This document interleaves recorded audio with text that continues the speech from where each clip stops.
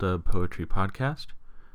What you're about to hear is a group of poems created and read by students. These are from the most recent Poetry Slam, which was held on February 9th, 2016. This slam will be broken up into several different podcasts that will be released over the next few weeks. We hope that you'll join us and listen in. And if you would like to simply write and record your own poems that were not in the slam, please come by and record with us at Poetry Club Tuesdays after school in room 271.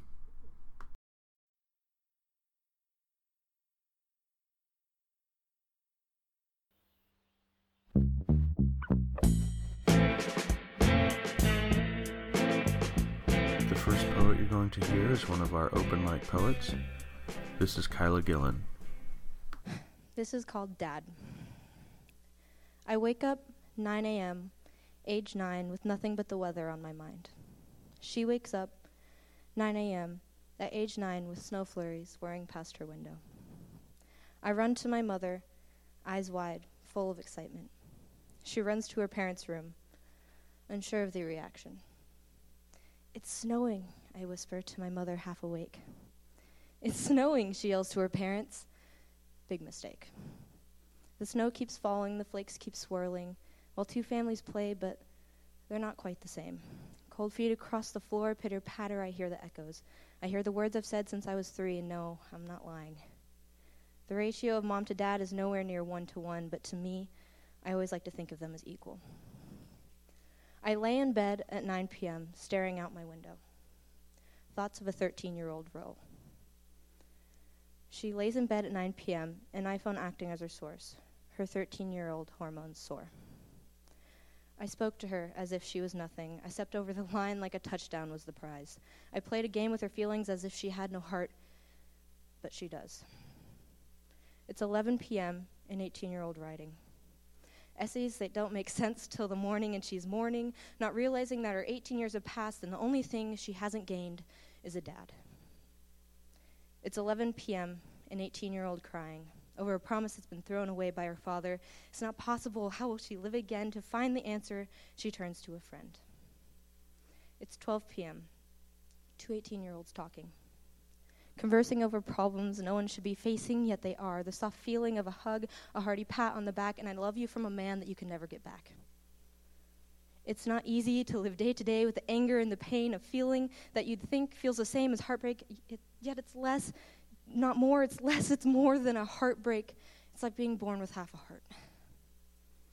I cannot turn back time, nor can I stop it, yet if I could, I wouldn't. I cannot relive the moment I told my father I'd be going to college despite his warnings. I would never go back to the moment my father sat me down as I cried about how I thought I could handle the idea of an adult relationship when he knew that I couldn't, and I couldn't. I could never go back to the days where my mother would scream and cry about him and then lie as if I didn't hear it all. Two 18-year-olds, late into the night. Nobody checks the time. Look forward into the future, use days and nights and FaceTime, use words and expressions, no more goodbyes, use all of your time. Make memories last, make never-ending laughs, and make sure to take pictures because sometimes memory is an ass. One 18-year-old says to another, "It's 2 a.m. and I really love this conversation, but I know it's getting late, so I'll leave this for quotation. I love him, he loves me, and there's no one telling you the perfect guidelines to a perfect family."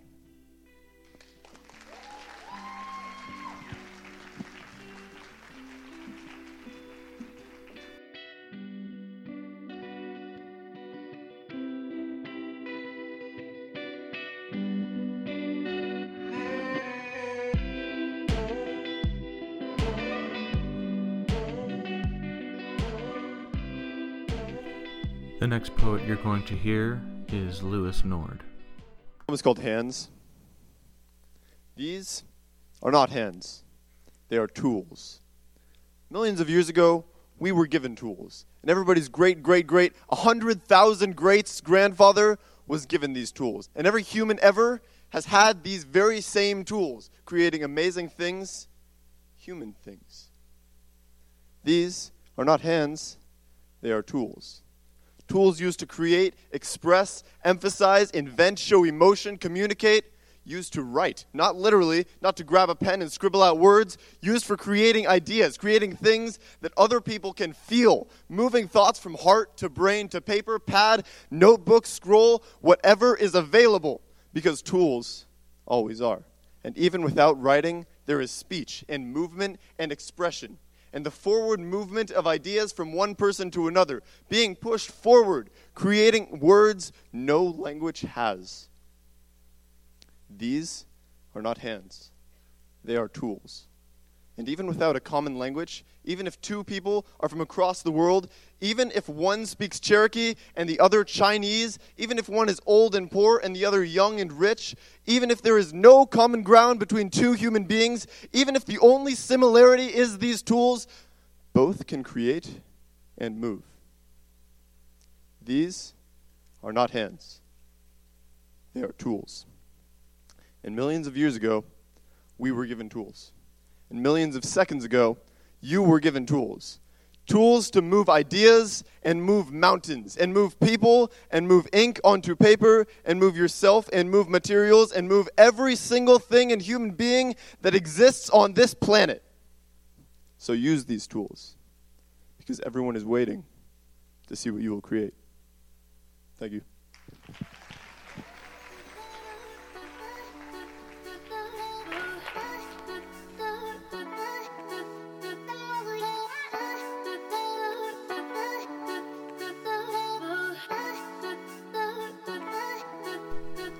And now we have one of the poems from the winner of this most recent Poetry Slam, Lana Wagner. I'm going to read you guys. Is a little bit dark, I'm not going to lie, but I promise that my poems are going to be lighter after this one. This is based off an experience I had last year as I was doing college visits. And I'm sorry if, I skeeve anybody out. Not my intention. So this is a poem called Puppets. When I was in Bellingham last year, I saw the strings for the first time. My mom stopped her black Lexus with the peppered grill in front of an angry stoplight, and on a whim, I looked out to the street corner to the left of our car. On the corner stood a small gathering, holding signs the size of torsos, showing bloody babies in a tin tub. In the crowd, as the light flashed green, I saw children.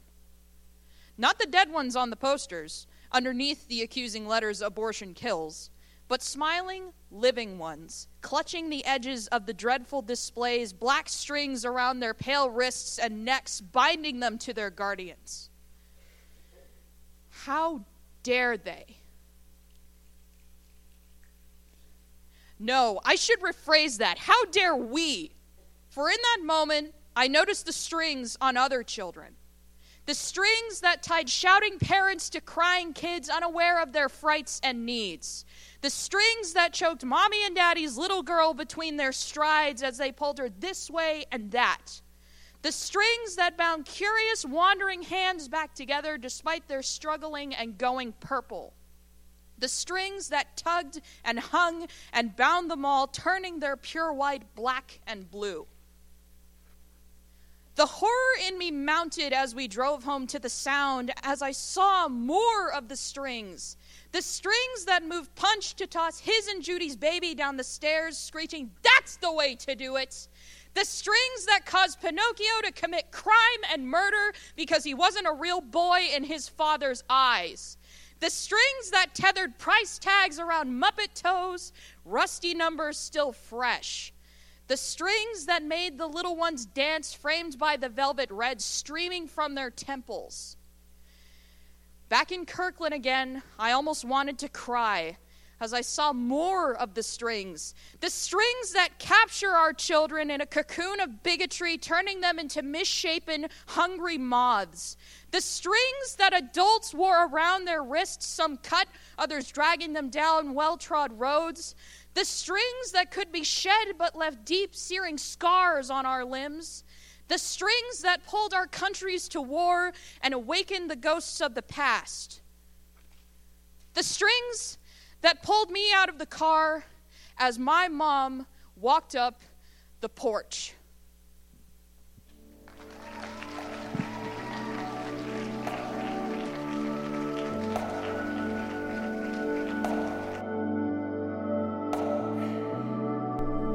The next poem you're going to hear is one by Ms. Clara Andrews. Okay.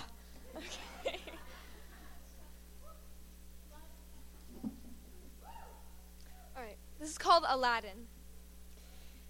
I wish I lived in a world where people saw rain and smiled, where someone had courage to step out and hold hands with someone who never has. I wish I lived in a world where we did not hunger for useless paper or shining solids. I wish girls were more than trophies and boys weren't complete boys. Or where swooshes, reflective circles, and countless triangles with lines through their middles did not define a person. I wish I lived in a world where tears tasted of sugar, not salt. And sometimes I fantasize a place where sorry wasn't so hard, where people weren't cruel, where humanity was equal, where life did not resemble confusion, where God did not cease to exist, where I could be calm and I could see a lighted tunnel. Oh, how I wish I could live someplace where I didn't have to scream why all the time, where I could sip my future from a crystal glass, breathe in and exhale satisfaction. I wish I could stare at the moon and stars all night and somehow be engulfed in their indigo void, forgetting the world I left in my wake. But I have no potions, no spells, no magic lamps. Wishes are fantasies, so they say. Dreams that dance in my head like ghosts are a tease. So I suppose I must live within what lies right in front of me, concrete and solid, and maybe, just maybe, my wishful thinking will become nothing but tangible. Thank you.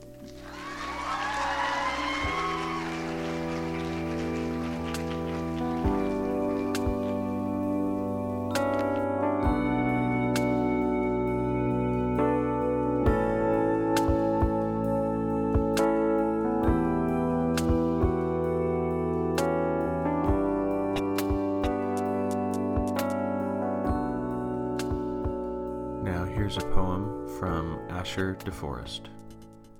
This is called Worry.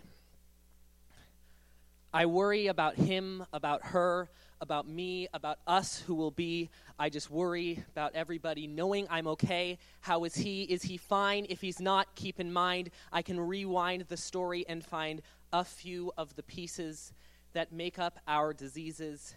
Everything that he says makes me worry more for him. Behind the curtain, fascination, can't look away, can't change the station. In a room, my rumination fills the space. We're out of place. I worry most of all about you. Forget her, forget him, it's a blur. We get cooler with each adventure, cooler from the place where the X marks the spot. Are we warm? Are we hot? Well, I guess not. We're missing a lot of the many pieces that make up our diseases. Everything that he says makes me worry more for him. Behind the curtain, fascination, can't look away, can't change the station. In a room, my rumination fills the space. We're out of place. I wonder in the end if we'll know who we were. Will we be more mature? What will grow? Worry and or wonder. Isn't it a laugh, pretty face, who you are? We all thought you'd go far. You'd erase scars, but you are no star. You're a human being who's capable of seeing. Isn't it so freeing to stop worrying for once? Behind all curtains, fascination. We'll soon find our destination. Here's more room for rumination. Here's our space. We found our place. Our pieces fit.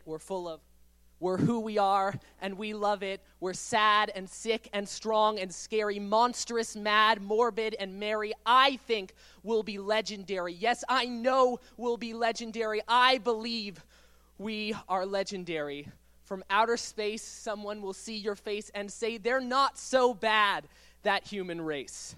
Until that day, don't count your days. Don't worry.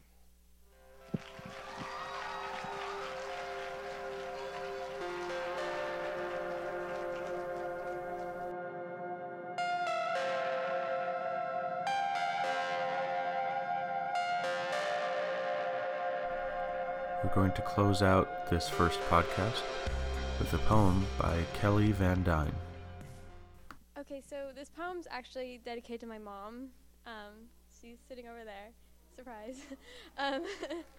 and it's called Sleepless Nights. Mom, this is for all the sleepless nights that you lay awake with thoughts of me, wondering if you have done your job right or if you messed up along the way. But I'm here to tell you that there is no right way to lead me into adulthood.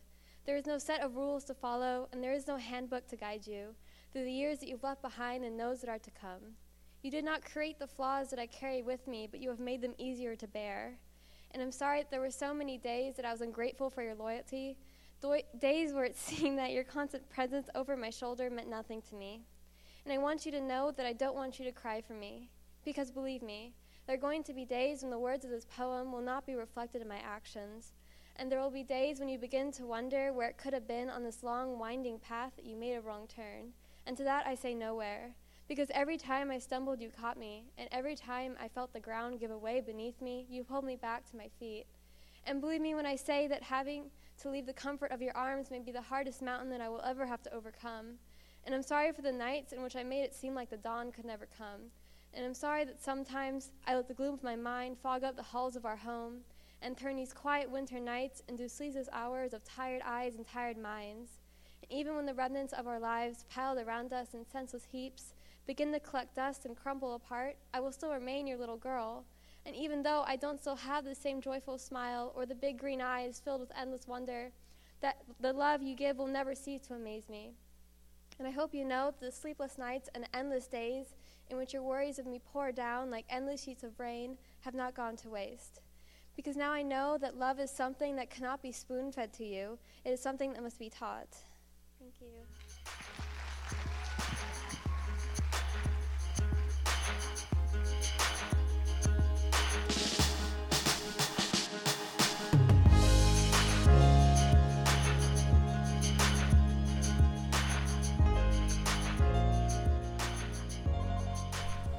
And that will do it for our first LDub Poetry Podcast. Thank you so much for listening.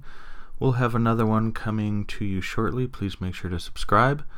And please make sure, if you would like to join the Poetry Club, come to room 271 Tuesdays after school.